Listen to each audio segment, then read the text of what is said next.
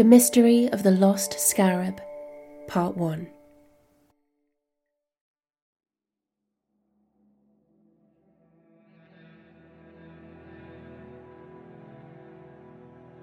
In the bustling streets of ancient Egypt, amidst the towering pyramids and the winding Nile, lived a young boy named Rabin. Rabin was adventurous, with eyes that gleamed with curiosity and a heart full of courage. Atop his head were heavy dark brown curls, which often fell across the warm umber skin of his forehead, much to the chagrin of his father. His father, Omari, was an honoured scribe in the pharaoh's court, often called into important meetings and even dinners with the pharaoh herself in order to assist with writing or reading. When Rabin was younger, Omari often regaled tales of ancient mysteries and adventures, but in recent years, the only things he heard from his father's mouth were words of disappointment and rage. One scorching afternoon, in need of an escape from his home, Rabin wandered through the bazaar.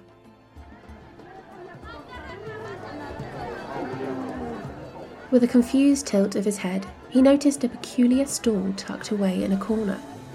The bazaar was packed with pundits, but a strange gap in the crowd surrounded the table. Despite coming here each Saturday since he could remember, he swore that he'd never seen this stall before. It was draped in mysterious fabrics, and an old man sat behind it, surrounded by trinkets and artifacts. Rabin's eyes sparkled with excitement as he approached. "Welcome, young traveller," the old man greeted with a toothless grin. "Might I interest you in any of my wares?" Rabin nodded eagerly. Yes, absolutely. They're all so different to anything I've seen before. But what I love most are stories. Tell me, old sage, do you have any from where you're from? The old man's eyes twinkled knowingly. But of course, young one. Listen closely, for I shall tell you a tale of intrigue and adventure. And so, in a voice that sounded like cobwebs and secrets, the old man began his tale. Long ago, before the days of pharaohs and pyramids, there existed a sacred scarab said to possess the power of eternal life.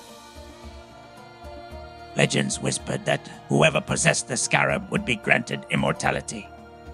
But the scarab vanished centuries ago, lost to the sands of time. Until now. Rabin could feel his chest hammering with excitement as he listened intently. The old man continued, weaving a tale of ancient conspiracies and hidden chambers, of secret societies and forgotten tombs, and at the heart of it all, the mystery of the lost scarab.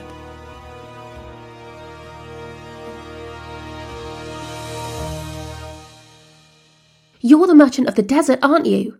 Rabin panted with astonishment. My father told me stories of you when I was younger. The man in front of him chuckled, the jewels and amulets around his neck and wrists jingling with the movement. I go by the name of Ba here. But yes, there are others that know me by that title. Rabin, his eyebrows raised high and his head shaking in disbelief, struggled to think of the words to say. Boy, I am looking for somebody to be my apprentice. His crinkled eyes darted left and right, and his ancient body moved closer. Somebody brave and as determined as I to find that lost scarab. Determined to unravel the mystery and prove his worth for the great merchant of the desert, Rabin nodded frantically. I'll do it. I'm the apprentice you're looking for.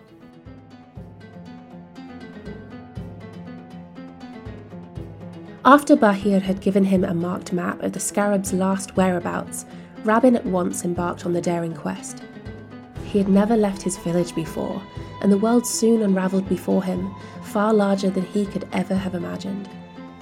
Guided by the ancient scrolls and cryptic clues, he journeyed through the scorching desert until he reached the Taban cavern, which sat on the edge of the pyramid complex that he was to enter tomorrow.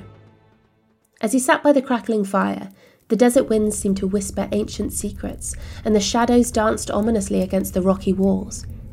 He had never been this alone before, and his heart pounded once again with excitement and apprehension, knowing that he was on the brink of uncovering the lost scarab. But suddenly, a rustling sound broke the silence, followed by a sinister hiss. Rabin's blood ran cold as he spotted a slithering shape emerging from the darkness, a venomous cobra. Its hood flared menacingly as it advanced towards him. With lightning reflexes, Rabin reached for his satchel, fumbling for his makeshift staff. With a swift motion, he brandished it before him, eyes locked with the serpent's cold gaze. The cobra reared back, its fangs dripping with deadly venom, poised to strike. Heart pounding, Rabin held his ground, channeling all his focus and determination. Inch by inch, he edged backwards, keeping the serpent at bay with steady movements.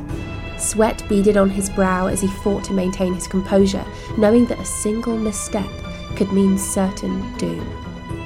But just as the cobra lunged forward with lethal intent, a blinding light erupted from the darkness, bathing the cavern in a celestial glow.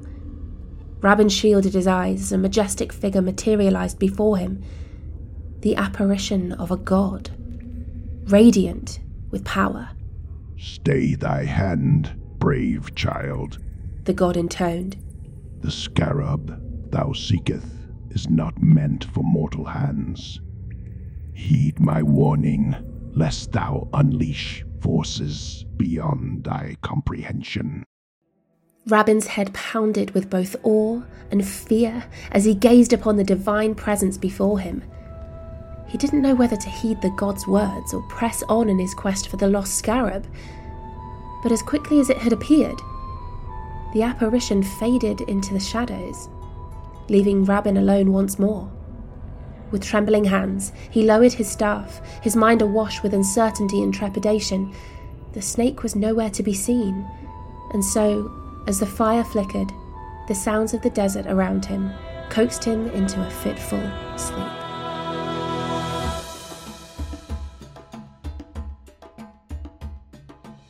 This has been part 1 of The Mystery of the Lost Scarab from the Lost Stories podcast.